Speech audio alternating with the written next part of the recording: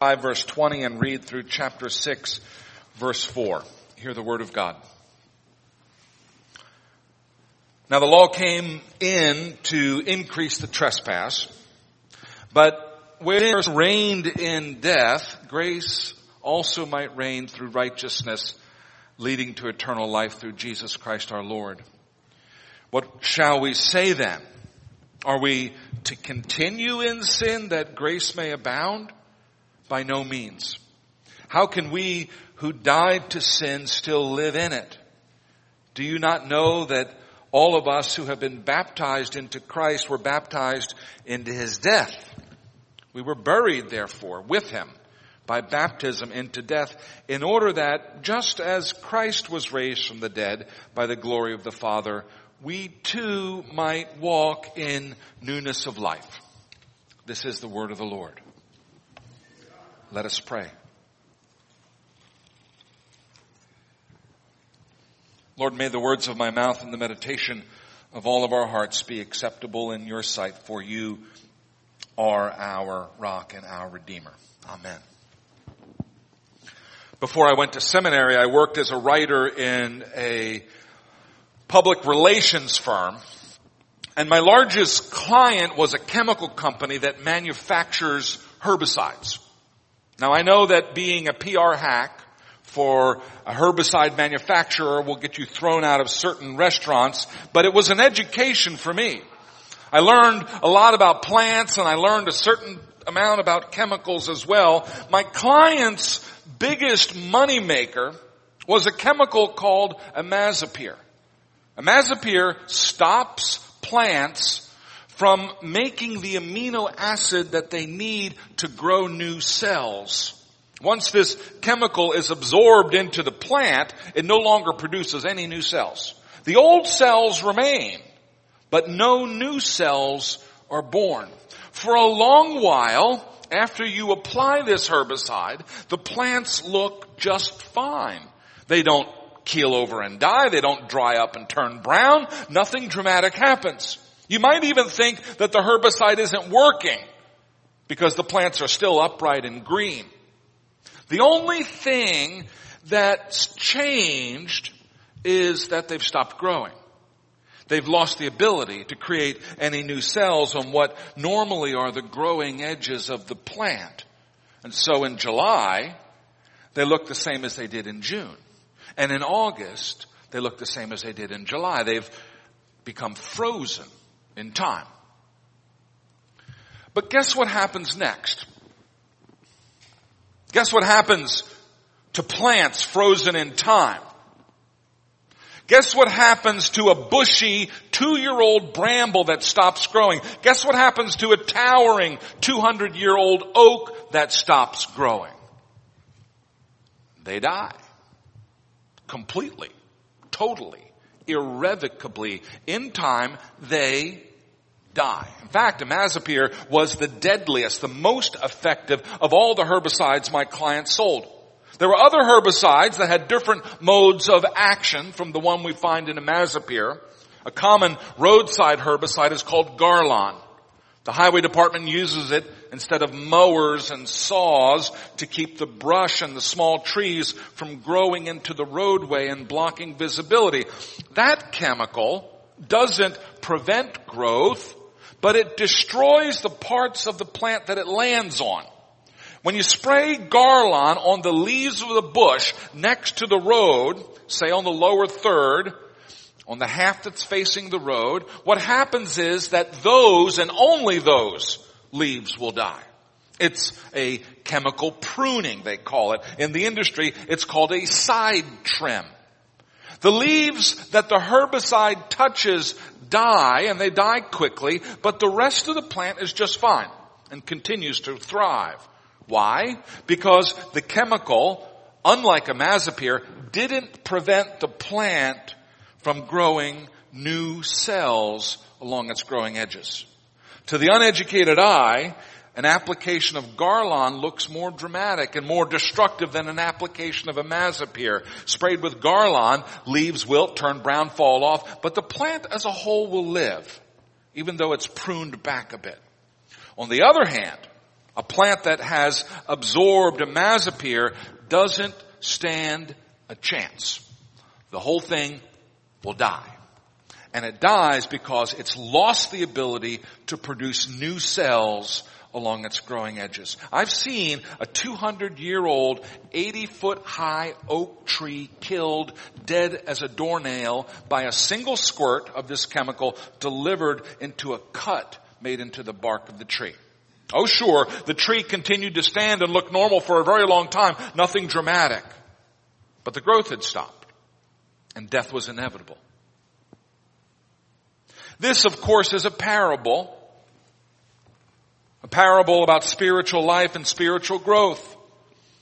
This is a parable about churches, young and scrappy churches, old and majestic churches. This is a parable about saints, newly converted sinners, and long established churchgoers. This is a parable about always keeping our edges growing in our lives and in our congregation. You already know what I'm going to say, but let me say it anyway. If we're not growing, we're dead. If we are frozen in time, we're dead. If we are no longer generating new cells along a growing edge, we're dead.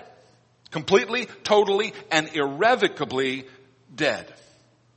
But on the other hand, we can have bumps and scars and wounds from the business of being alive, like the skinned knees and the scraped elbows of active children. We can have whole limbs lobbed off by the divine pruning process as God shapes us and changes us into what He wants us to be. As long as we're alive, we'll be growing. As long as we're alive, we will be changing because our life comes from God Himself. We trust Him with what there will be in our future. We're content to live each chapter of our lives under His hand and His blessing, thrilled to anticipate new chapters in our lives, knowing that He is a good God. He is our good Father who gives good gifts to His children.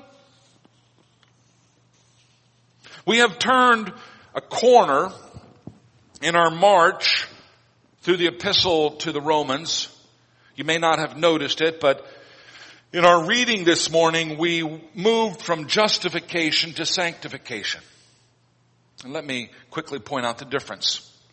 Justification is a matter of our legal status in front of God, the eternal judge, while sanctification is a matter of how holy we are, how much we look like Jesus, how much we are following God's law. Up to this point, in the epistle of Romans, Paul has only talked about justification, about our legal status before God. In God's court of justice, there are two, and only two, possible legal statuses. We're either righteous or we're unrighteous. We're either innocent or we are guilty. We are either justified or we are condemned.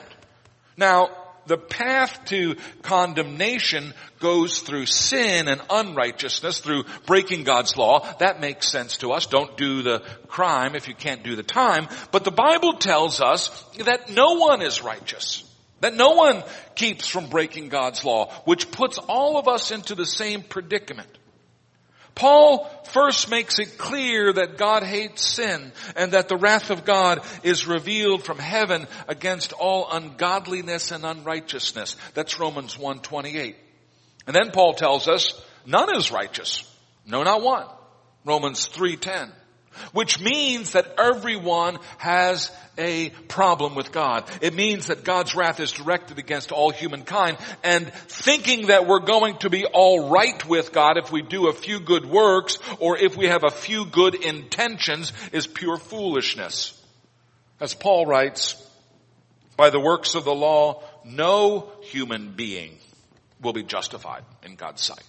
Romans 3:20. And so we find ourselves in a spiritual dilemma.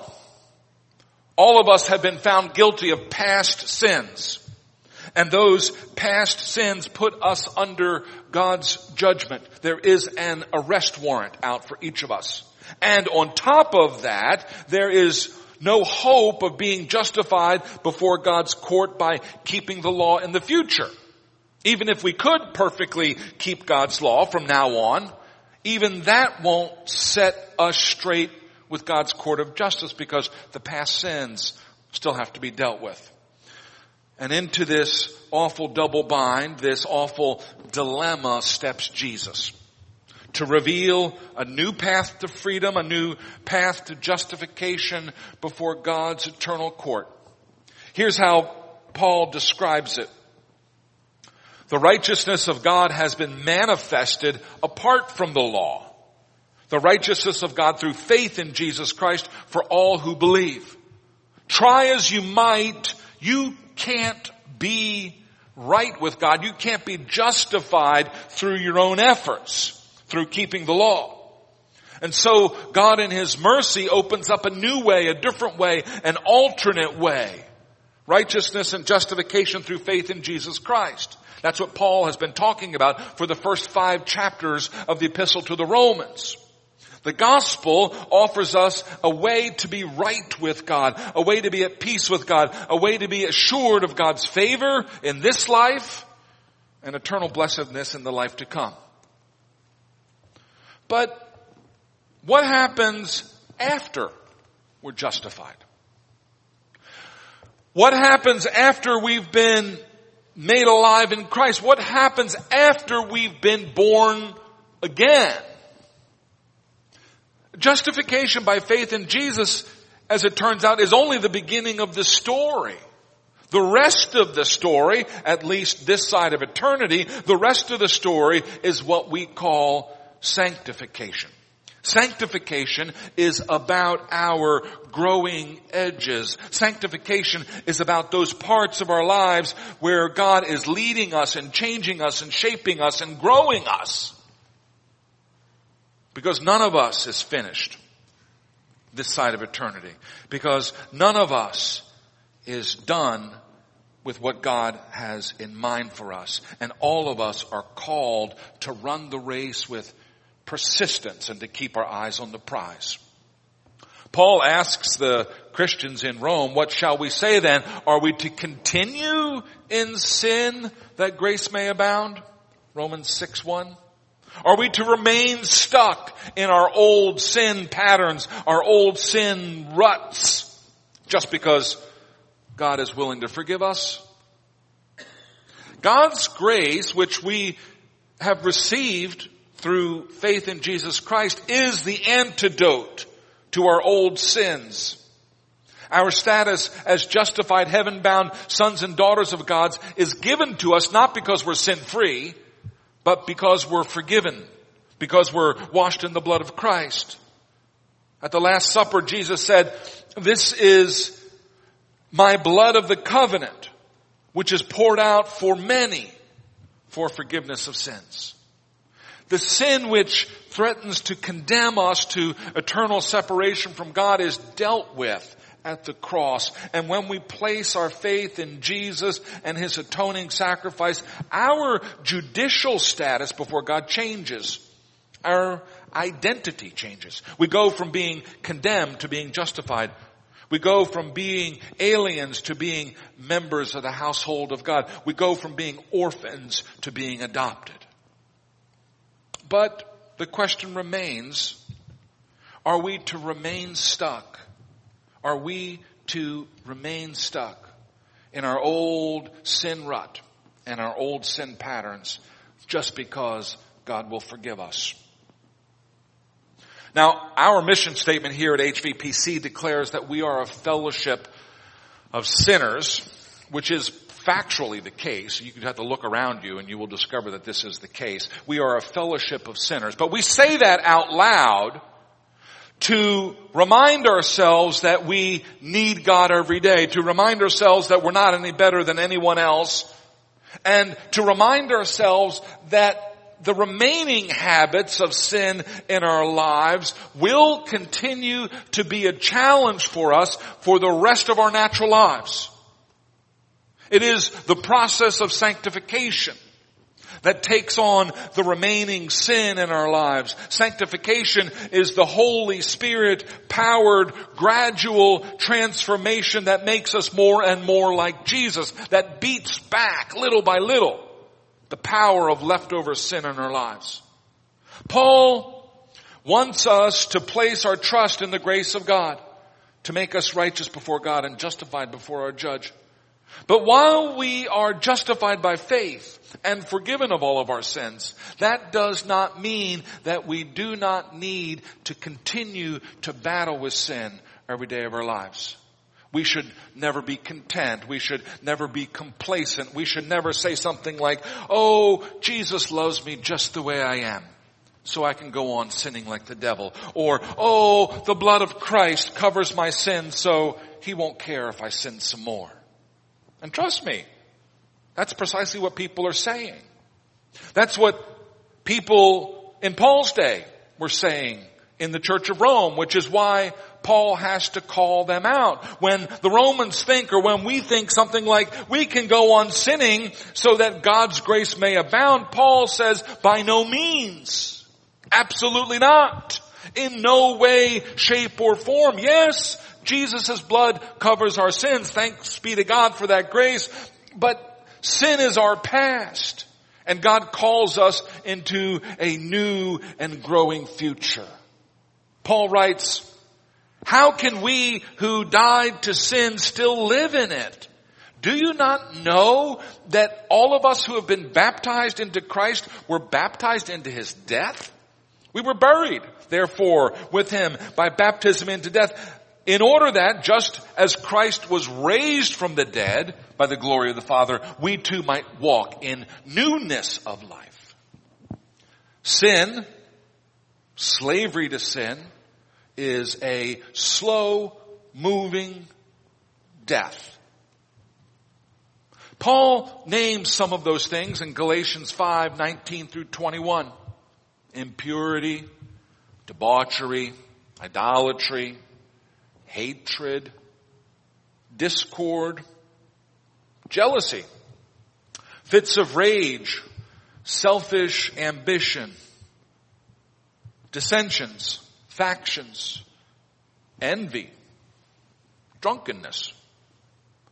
Those are the things from which we have been set free. Those are the things that belong to our old nature. Those are the things that no longer need to rule us.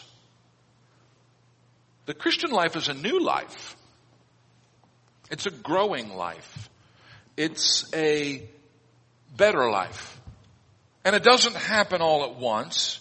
And we shouldn't be discouraged when we see sin crop up in our lives. But our new life in Christ will begin to emerge along the growing edges of our spirit. And as long as there is growth, there is life. The Holy Spirit, which is given to us along with our justification by faith in Jesus, begins to grow new cells in us. As the Word of God seeps into our hearts and minds, as we spend time in prayer and worship, as we make our home among Christian brothers and sisters, we begin to think new thoughts. We begin to have new feelings. We begin to display new behaviors and new attitudes. Paul names some of those in Galatians 5:22 and 23. Love, joy, peace, forbearance, kindness, goodness, faithfulness, gentleness, and self-control. That is the new life that you and I have been called to walk in. That's God's plan for God's people. And that process by which we more and more walk in newness of life, we call sanctification. A process that begins the day that we are born again and doesn't end until we see Jesus face to face. A process that is constantly unfolding along our growing edges by the power of the Holy Spirit. Now I have to confess that I actually have somewhat of a ambivalent attitude toward newness. Maybe it's because that at 56 years old I'm halfway between the cradle and the grave. When I was young, I used to like to travel and to see new things, but these days I seem to be content to stay at home. At this point in my life, I've seen enough history that I'm not too curious and I'm not too optimistic about what's to come. But I am fascinated about what has gone before. After all, my daughter Rosie, who teaches high school history in a school in Philadelphia, is teaching the very things that I lived through. You know, Civil War, War of 1812. I value the past. I value the stories that we share about where we've been and where we've come from. I love to see the names of the saints who built and grew this church in past decades on our stained glass windows and on brass memorial plaques. Those are constant reminders to us that we didn't get here by ourselves, but that we stand on the shoulders of earlier generations.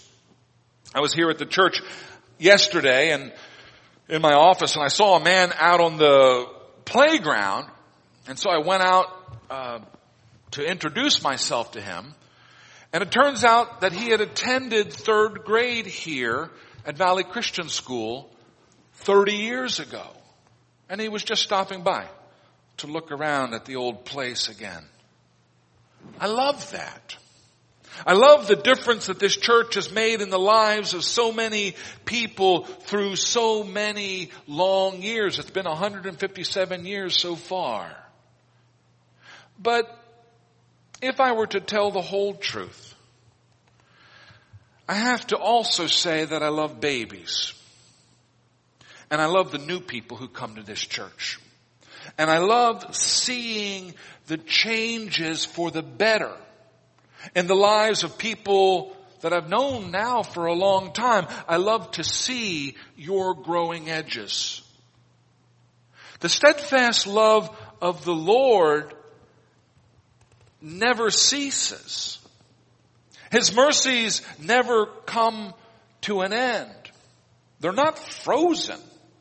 Rather, they are new every morning. Great is your faithfulness, O God. Newness of life, new mercies every morning. That's what we are to expect from the steadfast love of our never-changing God. Fresh changes and new cells along our growing edges. These are signs that we are alive in Christ. And we see small but concrete signs of that life, of our growing edges here in our buildings and the little updates that we're doing around here. Because of the busyness of this place, because of our need for more meeting rooms for our children and groups, the session decided a couple of months ago to breathe new life into an old space that has been collecting dust for as long as I've been here and for many years before. This summer we will convert the entryway of the bell tower into a cozy prayer room. Instead of being a storeroom for a few odds and ends, it will be a beautiful place for elders to meet for prayer before worship services. It will be a useful space for small Sunday school classes. It will be a new gathering point for Bible studies. It will be a new room that Valley Christian School can use, a school that is bursting at the seams. New life in an old place. To my mind, that's the best of all possible worlds, a marriage of old and new. And so as I close, let me put the question to you directly. Are you growing in Christ? Or are you frozen in time? Would an objective observer say about you, yes, I see love and joy and peace and forbearance increasing in them. I see kindness and gentleness and faithfulness and goodness and self-control emerging more and more with each passing year. This is an important question because if we're not growing, we'll die. Jesus said, I came that they might have life and have it more abundantly. My prayer for us today is that we would enjoy this abundant life. A life of ongoing sanctification. A life of endless growth in our personal lives and in the life of this congregation until Jesus comes. Amen. Let us pray. Father God Almighty, we do bless your name and we thank you for your word which stands the test of time. We pray that amid all of the changing words of our generation, that we might hear your word, which is true today, as it was yesterday, as it will be tomorrow. Seal this word to our heart by the power of your Holy Spirit. This we pray in Jesus' name. Amen. Amen. Amen.